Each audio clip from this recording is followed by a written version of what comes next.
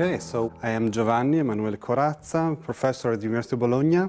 I'm the president of Fondazione Guglielmo Marconi, this entity to remember Marconi, the inventor of radio. And University of Bologna and Fondazione Marconi together founded this Marconi Institute for Creativity. It's a unique place in the world where you can see where an invention was born, an invention that changed the course of our societies. So please come and use it for your next script. As you have seen through these days, creativity can be tackled at different levels. The most fundamental one is what happens in the brain as we are thinking in a creative way. So the neural correlates to creative thinking. Then we have creative cognition and the behavior of the individual, but not only the individual by himself or herself, the teamwork. And it's not to be taken for granted that people working together are more creative than people alone, because it depends very much on the dynamics and the relationships that are installed between the group. There are many, many open questions, more open questions than closed. And finally, there's a cosmological level of creativity. And what does that mean? What does that mean? There are an indefinite number of particles in the universe, and they all come together in a single unity, instant by instant. And this is a creative act. So creativity is the ultimate principle of metaphysics. It's not only a human quality. It's something that is driving the evolution of our universe from the Big Bang on. But I'm not going to talk about that. I'm just going to talk about humans today. So we've talked about the right hemisphere, left hemisphere. That is, as Mencken said, it's an easy answer to a very complex problem, but unfortunately it's wrong. When we think creatively, both hemispheres are involved. That does not mean that they do the same thing. So there is lateralization, different functions in the right and left hemisphere. But one thing that has come out very clearly in the last few years is that the connectivity between the two is the key. So more than what structure is active at any time is how fast and how well they communicate. You might think, is this something that you're born with, or is it something that you learn to be creative and to have this connectivity?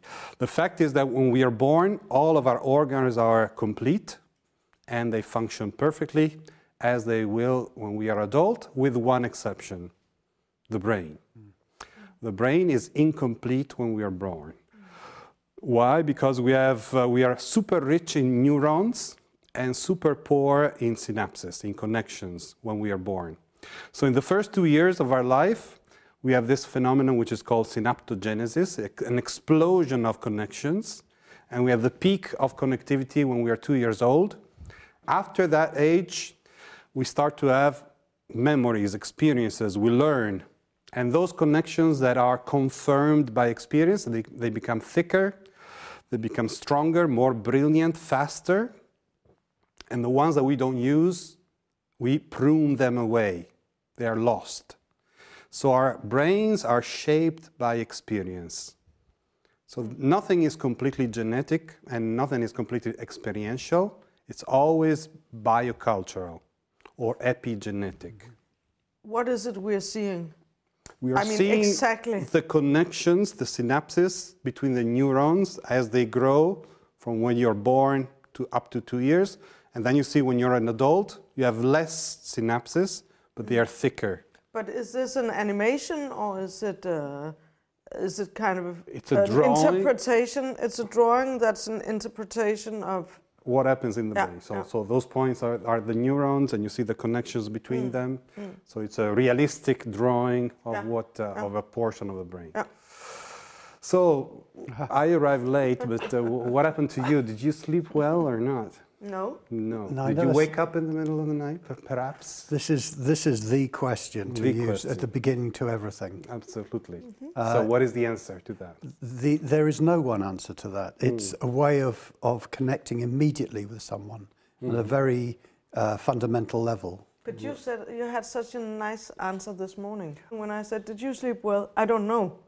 Ah, Yeah, because he was asleep. Because it depends. It depends. Well, actually, I forgot this. when we are asleep, as you see, we are very, very active. Yes. So sleeping does not mean to turn off the brain, but actually it means to turn on the default mode network, which is super active when we turn off. So we turn off, and this network, which is a very large scale network, turns on. And it's the place, let's say, where we dream. So we imagine, we have hallucinations. And in the wake state, we can daydream. We can make associations. We can let our mind wander. Mind wandering might feel like a distraction, but it can be both spontaneous, and in that case, it's detrimental to creativity. But it can also be controlled mind wandering, and in that case it's very, very useful. Of course, if it works too much during the night, then we wake up in the middle of the night. And the second question is, suppose you're working to build a railway in Vermont. It's the middle of the 19th century, and your task is to blow up that rock that is impeding the construction of the railway, and you're pressing on the explosive, but you're pressing too much. At a certain point, it blows up, and this iron bar goes through your skull, comes in here behind the left eye, and comes out of your skull. What happens to you after that? I would just die from the You would awfulness just die. of it. Everybody I would just die. Except for Phineas Gage, who survived this experience. Okay. And he did not even, he fell down, of course, but he was pulled up. He did not lose conscience at all. He went home, survived, and kept on living a normal life. Was it really normal? No, he had changed. His personality had changed. He was not able to have normal social relationships anymore. Mm-hmm. And this is the start of the study of the other large-scale network you've heard this morning, the executive control network, which controls our thinking, metacognition, starts activities and inhibits the excitation of certain patterns. It's the home of social cognition, so we can inhibit things that normally would not be accepted in society, thanks to the executive control network. If it does not work, then we start behaving in a crazy way. These two large-scale networks, default mode network, executive control network, normally work in opposition. One goes up, the other one goes down. In creativity, they cooperate. So this is a thing that we have found very recently. Creative thinking requires both the imagination provided by the default mode network and at the same time the control given by the executive control network. So the ultimate performance is a balance between imagination and control. If it's just imagination, then you are going out, but you are not able to extract the value. If you're too much controlled, there's no fantasy coming in. So let's move away from neuroscience now. Let's go up one level and think of when you learn something.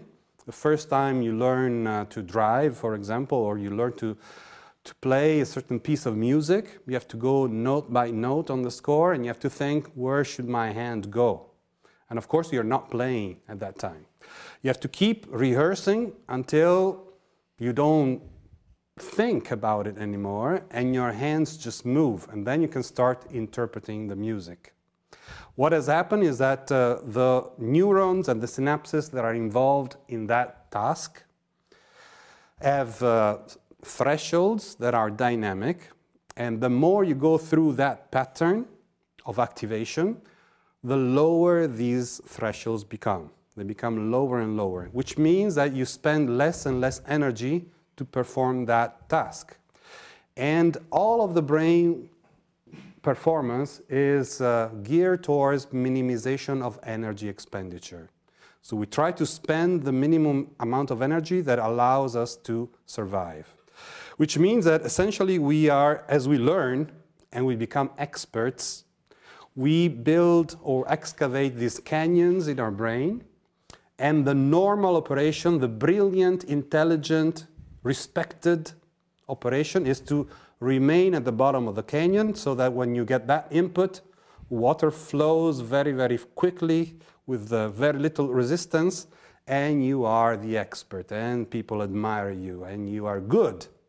But to be creative, you have to stop this flow of water, go back up to the surface, and excavate new canyons, which means much slower, much more energy than the minimum that would be necessary for survival, much more energy than the minimum that would mean to remain in the comfort zone where everybody likes you and everybody understands what you're saying because you're going along with their expectations, and you don't really know what's going to happen.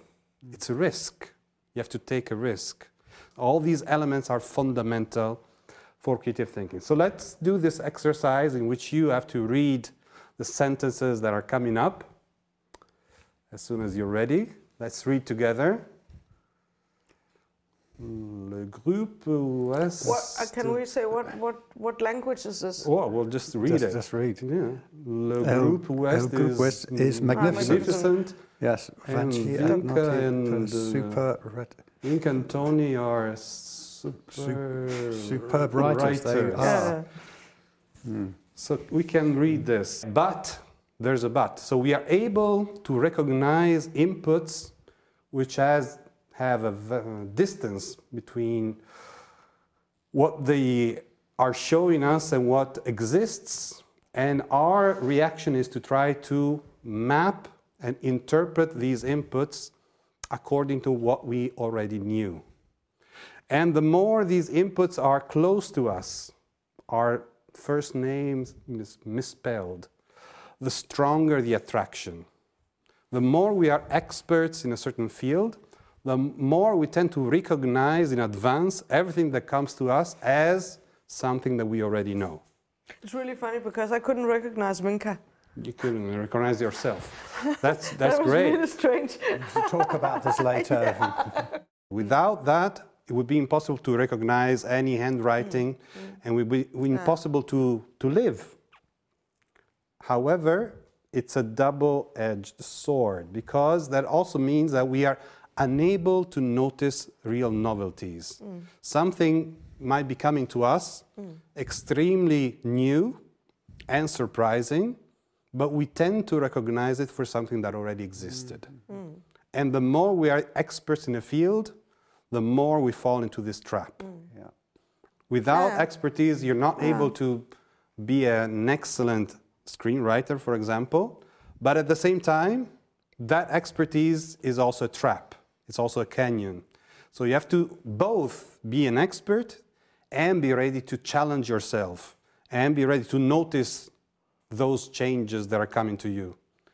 This is the so-called standard definition of creativity, which, as you see, defines creativity as two requirements. So instead of saying what it is, we say what is needed to have creativity. And what is needed is both originality, but that is not enough. Not everything that is original is creative, because you can be original but totally nonsense. It's not difficult to be original, but you're out of the world, out of society. You also need the value, the effectiveness, which depends on the domain. So if it's arts, the effectiveness will be aesthetic value. If it's engineering, it might be performance, and so on. But what is originality? Let's talk about that. 3 elements in originality. Originality means 3 things. First of all, novelty. Something cannot be original if it's not new. But it's not sufficient. Something can be new and not original. In order for something to be original, you also need surprise, which means out of expectation. So not only it's new, but I didn't expect that. It's surprising. And the US Patent Office has 3 criteria for awarding a patent, and one of them is non-obviousness. You do not receive a patent for an invention which is an obvious extension of a previous patent.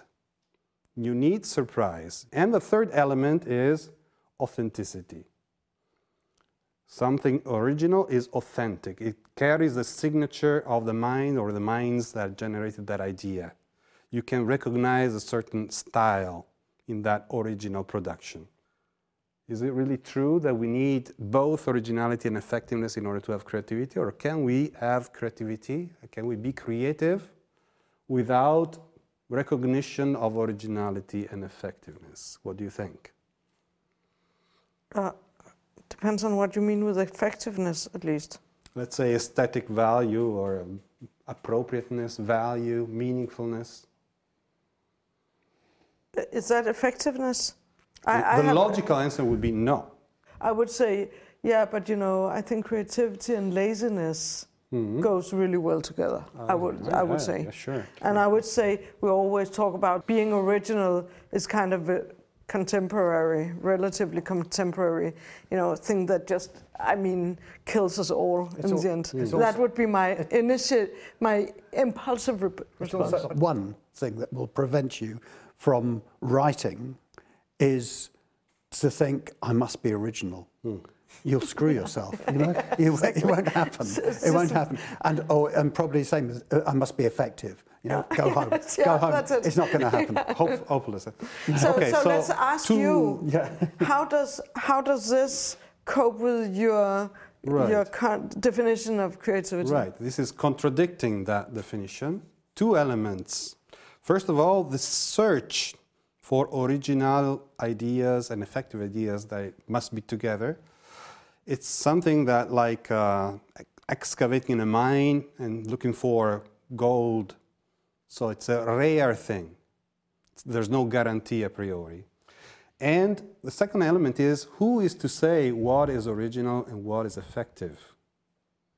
Who can be the expert that tells us that?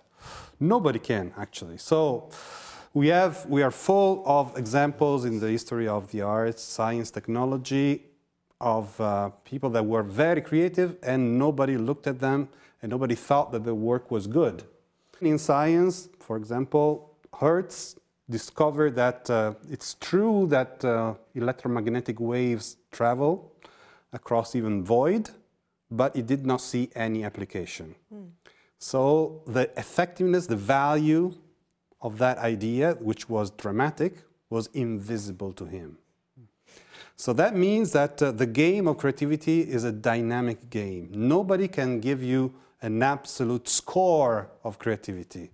So it's a potential originality, potential effectiveness. Sometimes that potential is realized. We have creative achievement. We go back to the standard definition. Sometimes that potential remains, latent. That does not mean we're not creative. Actually, it's a very, very important part of the process. We call that creative inconclusiveness. It might be the most important part of the process.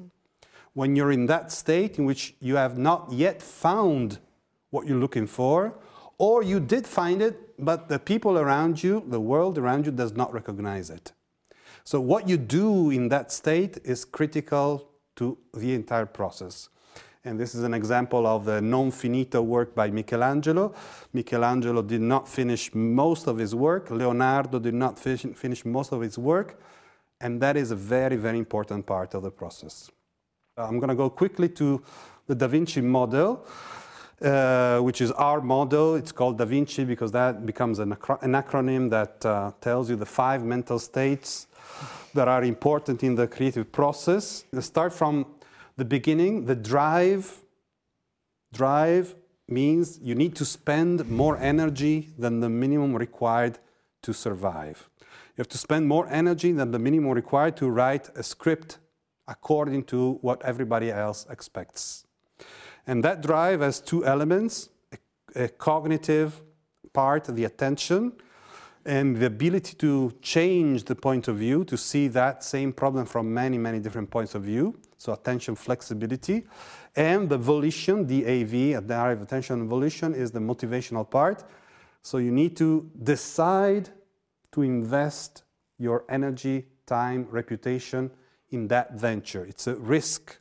The I stands for information. So you want to write the script. What information do you have? What ideas do you have?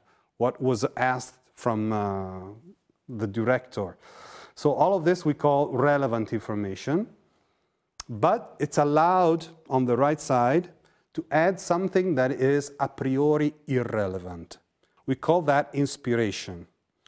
Inspiration is fundamental to create a mental state that we call the platform that should be outside of the common knowledge.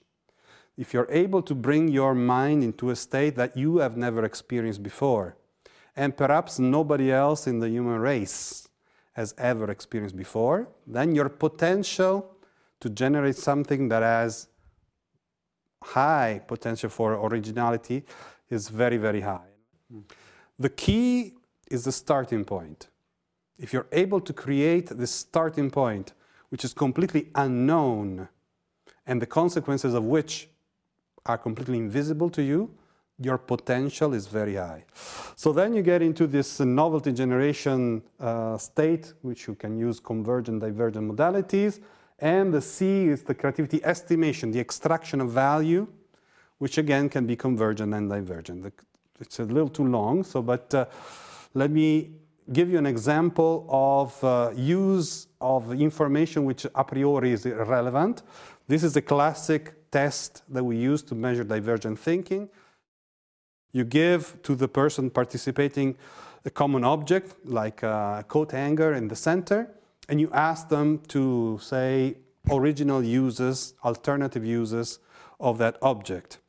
In this experiment, we put some distractors around them, the center, and we use the night tracking machine to see where the person is looking at. So the first 5 rows that you see here, openness, conscientiousness, extraversion, agreeableness, and neuroticism are the big 5 elements of personality. Number 6 and 7, the amount of time the person was looking at the center, so it was focused on the task. And 7, the amount of time it was wasted looking at the outside ring. And the important result that I want to show you is here, the crossing of column 8 and row 11. This very high, significant correlation of 0.5 between the amount of time that we spend letting information which a priori seems irrelevant in, and creative success in our lives. So creative people that have creative success, have this habit of letting information in, and this is related to the openness personality characteristic.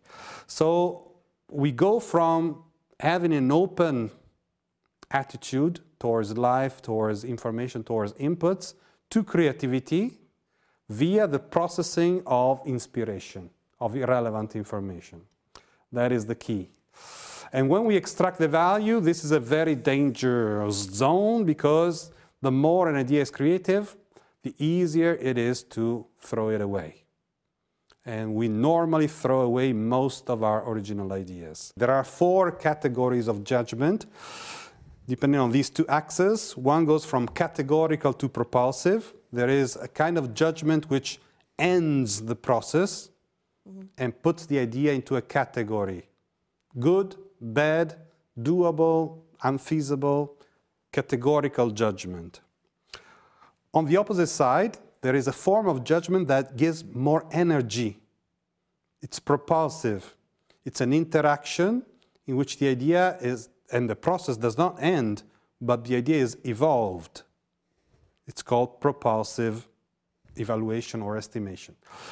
On the vertical side, you have the time domain.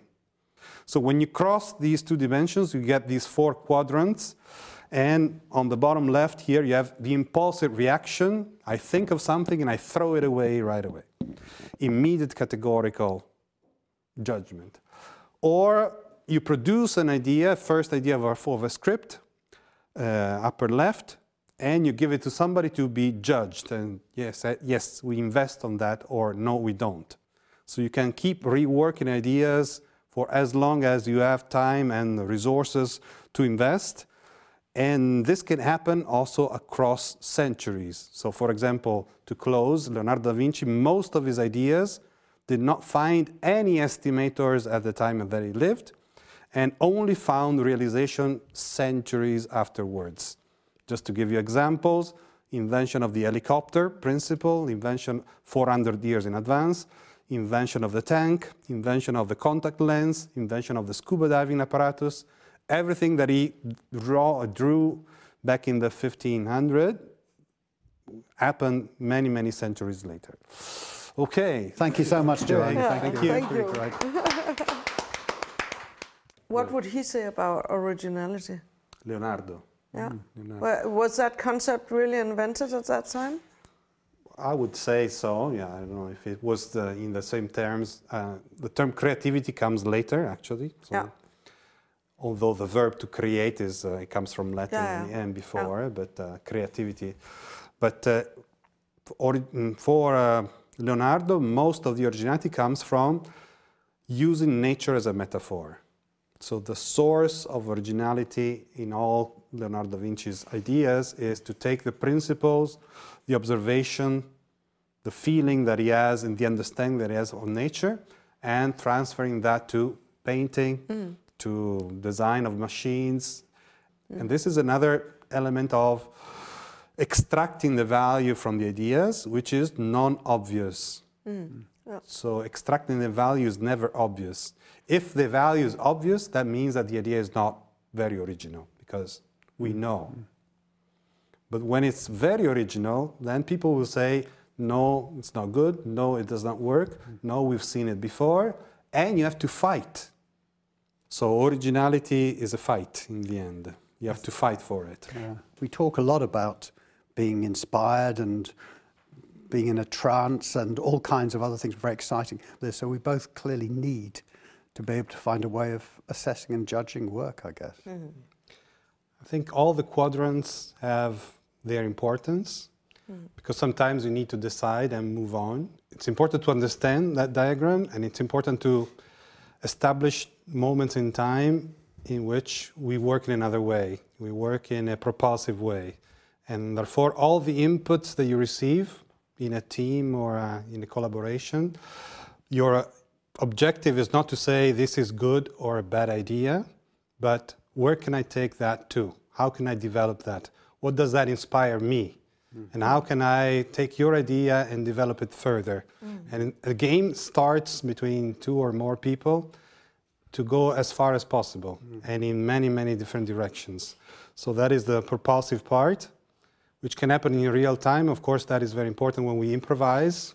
There's no time to think. But of course, from the point of view of a writer, in which we have time, then it's the elaborate propulsive dynamic estimation which is crucial, which means you work on something, you can let it rest for some time, don't think about it, take it back, maybe it's the work from somebody else, see where that goes, what is the inspiration, how can we build it together, and there is no hierarchy, there is no chief or executor, that everyone is at the same level and everybody can contribute. The problem, of course, in the real world is that we're not in control of all of these different areas. You know, there are plenty of people involved in the world of filmmaking who would not have the first notion of what you're talking about and wouldn't understand it or be interested in it. Let's say that the kind of quadrant which is most used is the categorical immediate. So people tend to judge immediately and say yes or no, and most of the times they may say no, unless you're following the mainstream. But that's not what we're here for. Right? I mean, take an example that we know very well. When you're on the set shooting a film, you only have very little time, and the moment where you have to decide if a take is good enough or we want to make another one. This is a typical example where you have to take a quick, is this good enough? Yes or no? We need to know it now because we can't waste time discussing it.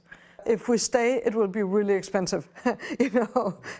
And then you may have to cut down on something else in order to, you know. So it also has huge creative implications, but also economic implications. And I think that what was interesting with this diagram, or what you call it, is that it shows us makes us more aware of when we are where. What you say is exactly testifying the fact that all of the quadrants are important. Yeah. In that condition, to waste time is not an option, and to make a wrong decision has a huge cost. So you need immediate categorical decisions. In that case, that is what you need to do. But there are other moments in which that same attitude is very detrimental. So it's important, as you say, to be aware of the different typologies. So what would you say was kind of, do you see a line between feedback and assessment? First of all, assessment can be internal. Feedback normally requires at least 2 actors, but assessment goes on within every one of us. As we are writing, we might be falling into those traps, or if we know that we give ourselves some time, we might behave differently. So assessment can be also individual. The feedback normally involves somebody else, an audience feeding back. Okay. The feedback might be, in a sense, objective, but the purpose of assessment or estimation is to try to extract the maximum value from what you receive. It's an active performance. Whenever you have something truly creative, which is new and surprising and authentic, the value is not obvious. So if somebody engages and is able to see the value, perhaps where nobody else sees it, that's the highest possible contribution you can give. Everybody else say this is not good, but you see and you understand why it's good, and you're able to lead everyone else onto that. That is the highest activity in terms of creativity estimation. We talked about the big tragedy that so many young filmmakers make their first and last movie at the same time. And at least in some societies, it has to do with the way funding works. That if you're a decision maker, everybody wants to do what you said right now. So it's kind of considered the kind of my finest hour when I discovered this young talent who had novelty and originality and all that. And it's like the dream of doing that will make them kind of, I think it's an egotistical need for executives to attach themselves to talent. And so the discovery of new blood is everything to them. And they're less interested in, for example, continuing to develop and finance and fund someone's development as an artist. This makes me think of the fact that it's important to fail early, and it's much more dangerous to succeed early. This is the reason, the reason for that is that when you succeed immediately, you have no time for refinement, you have no real wall to overcome or obstacles to overcome, and people start expecting from you to repeat what you've done. But if you fail, then you have many lessons to learn, and if you persist, of course you need to persist, you can elaborate your style and your ideas. And if you think of the people that really had made a difference in the arts, science and technology, they have a long history of failures before succeeding. And the people that succeed immediately, they don't go anywhere. When you talked about your 3 markers of the original, which is new and surprise, and you mentioned authenticity, and I wondered if you could talk about authenticity and what you meant by that, really. If an idea is rooted within yourself, your values, your experience, your memories, then what comes out has a much higher personal value. And since we all have different lives, there are no 2 people alike, and no 2 people have the same experiences, and even if they have the same experiences, they don't live it in the same way, they all interpret the same experience in a different way, then that idea has a very high potential for being original. As opposed to somebody who is just trying to follow fashion, trends, so it's not true to her or his own values, so it's not authentic, then the potential for originality of that idea is very low. So authenticity is an element of originality which is important in terms of being true to your own ideas, in a sense. And could it also be true to your response to the outside world. The important thing is that you try to interact with that other group, or try to understand what they are thinking, what they are feeling. And perhaps it's not true in the sense that you're not in their minds, but it's your true experience of their own life, and you write about that. And that becomes credible, that becomes authentic. So authenticity is really a personal, very personal element of originality. Originality cannot be transferred from one person to another. I'm sitting thinking about this authenticity definition. What was that concept of authenticity? Because authenticity is something, because you can't question it. I feel like questioning it. Yeah. And also, can I just throw into strange examples of this, perhaps? One is, this movie Man of Aran? Mm-hmm. So Man of Aran, which was made, I don't know when it was made, 1920, 30, something like this, on the Aran Islands, and it's a documentary of a man existing in a very rocky place, and he grows potatoes in these rocks. It's all invented, but it's done with a kind of, it's sold to you as a documentary. It was believed to be a documentary and a record of a certain kind of life, and it was all invented.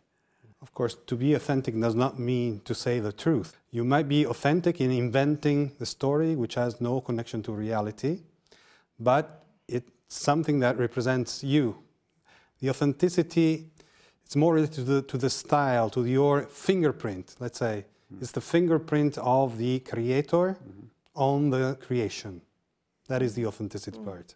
So if you're able to put your fingerprint on what you do, then people will recognize, yes, that's an original work by Tony, by Vinca.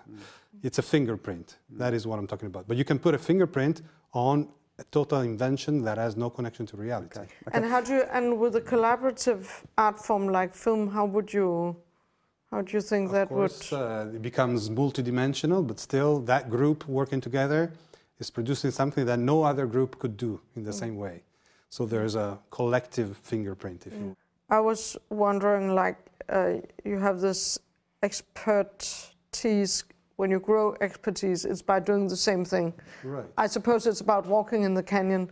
So many times you actually dig, I was so happy when finally, the activity moved to a place in my brain. So that gave me kind of a feeling of an overview. So definitely over the years, the way I look at these things have changed. So how do you relate that thing with the overview to the canyon thing that you have to get out of? Okay, of course the way the brain works is still mysterious in some way. We know many things, but there's much more that we don't know. But for sure there is a hierarchy of functionalities. So what you're talking about now is you take an abstract view of things that you know by detail, and you have a different feeling and you like it, and so on. But even that abstract view, in a way, is an anticipation of what you would do in the details. So the feeling of knowing, the feeling of understanding, the feeling of coherence about the knowledge that you have is, in a sense, an abstract representation of the details. And we are able to do that. We are also perhaps the only animal that can do that. So much so that we are able to anticipate what will come next, and we only activate those regions in the brain that will be later involved. And that's another way to save energy. So we don't activate all of the regions in the brain. We just expect what will come later in an abstract way, because we have the overview, we have experience, we know what will come. This is great, fantastic, but if something unexpected comes in, we are blind to that because of this anticipation. So, in a sense, it's always the same game of trying to be alert, sensitive to changes, humble, because if you're humble, then you don't assume that you know everything that will happen next. You need to keep that level of humbleness throughout your life in order to continue to surprise yourself and the others. I have this question about the question. The meta question. Yes. Yeah. What is your big question in your research? What is your burning question? What drives you in your research of this creativity thing? Right now, I'm talking about creativity all the time, of course, and it looks like creativity is everything, but creativity is not everything. We need both intelligence, we call it intelligence, of course it can be explained in different ways, and creativity. So the big question is, what is the optimal balance, for example, in an education system? Right now it's totally focused on knowledge and competence, and therefore things that you can measure through an IQ test, in the end it's intelligence, and very, very little room for creativity, perhaps little arts and so on. So now it's totally unbalanced in favor of intelligence, let's say. But even if everything was creative, that would not be good, because you need sometimes to take fast, quick decisions in filmmaking, you need fast and quick decisions in your life. So if you only teach creativity, that is not good either. So what is the optimal balance between intelligence and creativity in education, in development, in the business, in the filmmaking business, for example? And that is leading us to work on the level of constraints that we have in time. So how much pressure do we have to get results, as opposed to how much time do we have to develop a new idea. So that is what we're working on right now. The hanger. The hanger. The hanger is the hanger is a story. The hanger is, when you showed your slide of the hanger, That's right. I looked at the hanger and I immediately panicked with anxiety, because here comes a test. I was amused by, because it was I think one of the really pleasurable things about your talk. If you were a soldier, how would you use the hanger? If I was a soldier, Yes.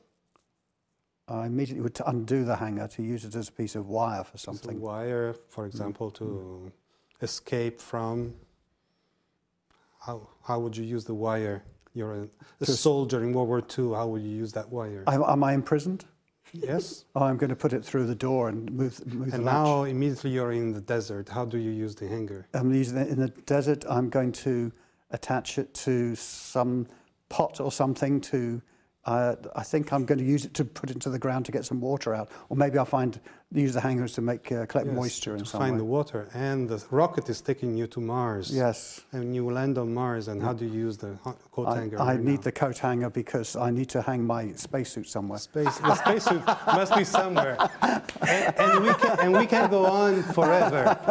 There are infinite ways to use the coat hanger. Sure. We can go on there's no limit. For sure. There's no limit to the number of alternatives.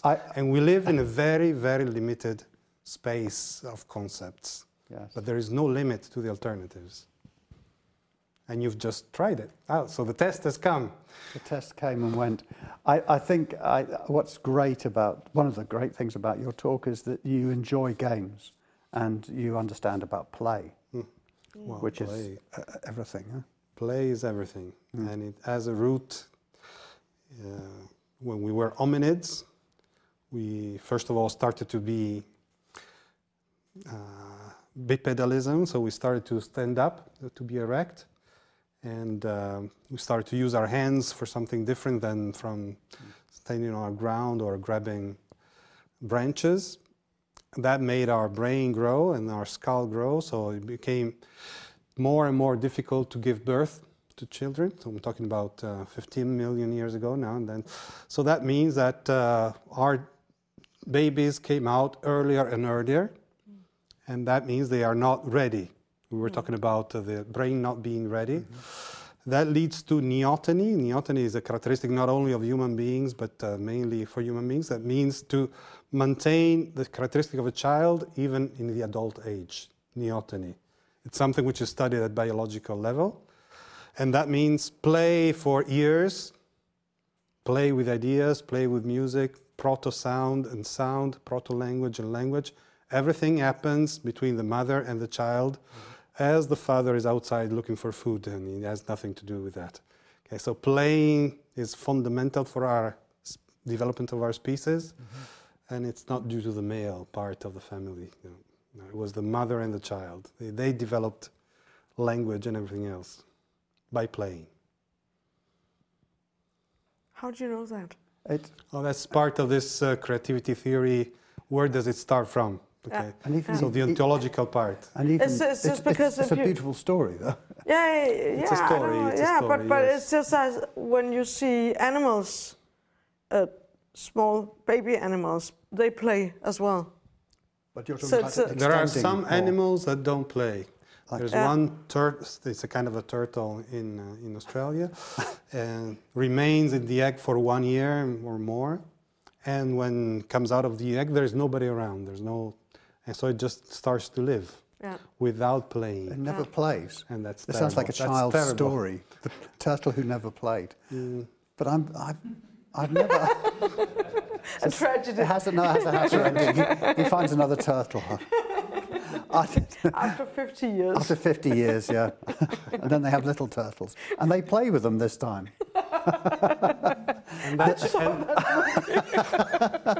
We can send it to Disney after this. We can all copyright this together. But I'd never heard of this. Is this new to you as well? Or- Neoteny? I've never. I heard the part about the birth, but why it shouldn't But be the extending children play. playing with each other or the children going with the dad, and I mean, No, the need to continue playing because of being born too soon, as it were, and so the need to continue to play because that's how you're developing. so you say when dogs, it's the same because dogs are also born a little bit too early, earlier than the turtle. So play is not only for humans, of course. No. But we have the longest period of childhood Yeah. as opposed to other species. Other species, after 3 days, they run away. We take 1 year just to make the first few steps. Yeah. So that's very slow. We are the slowest on Earth, Yeah. absolutely the slowest. And somehow this is an advantage. And remember that creativity is slow thinking and not fast thinking. We are able to abstract. We are able to look at the things from an overview level. And all the other animals are just project-based learning. They only learn what they experience on themselves directly. We learn vicariously. We learn without having experienced. And that changes everything because we are, in only 20 years of schools and university, we bring everyone to the level of 160,000 years of evolution of the Homo sapiens. So that's fantastic. And that's due to our language, memory, our ability to understand without trying out in an abstract way. That's why we are so strong. Should we? In conclusion, Yeah. But there's no conclusion. We shouldn't come to a conclusion. No. We can't. it's an open-ended problem Yeah. and discussion. But And it goes on into the future. I hope, yeah. If we can have one as a species. Let's I see hope that tomorrow. we can. Let's see in half an That's hour. where we need the creativity, I guess. Yeah. We need the bright side of creativity. Because, of course, there's also the dark side of creativity. We need transformational creativity for the better of humanity. That was a great conclusion. Conclusion. Yes. Yeah, Okay. it was. Let's go then.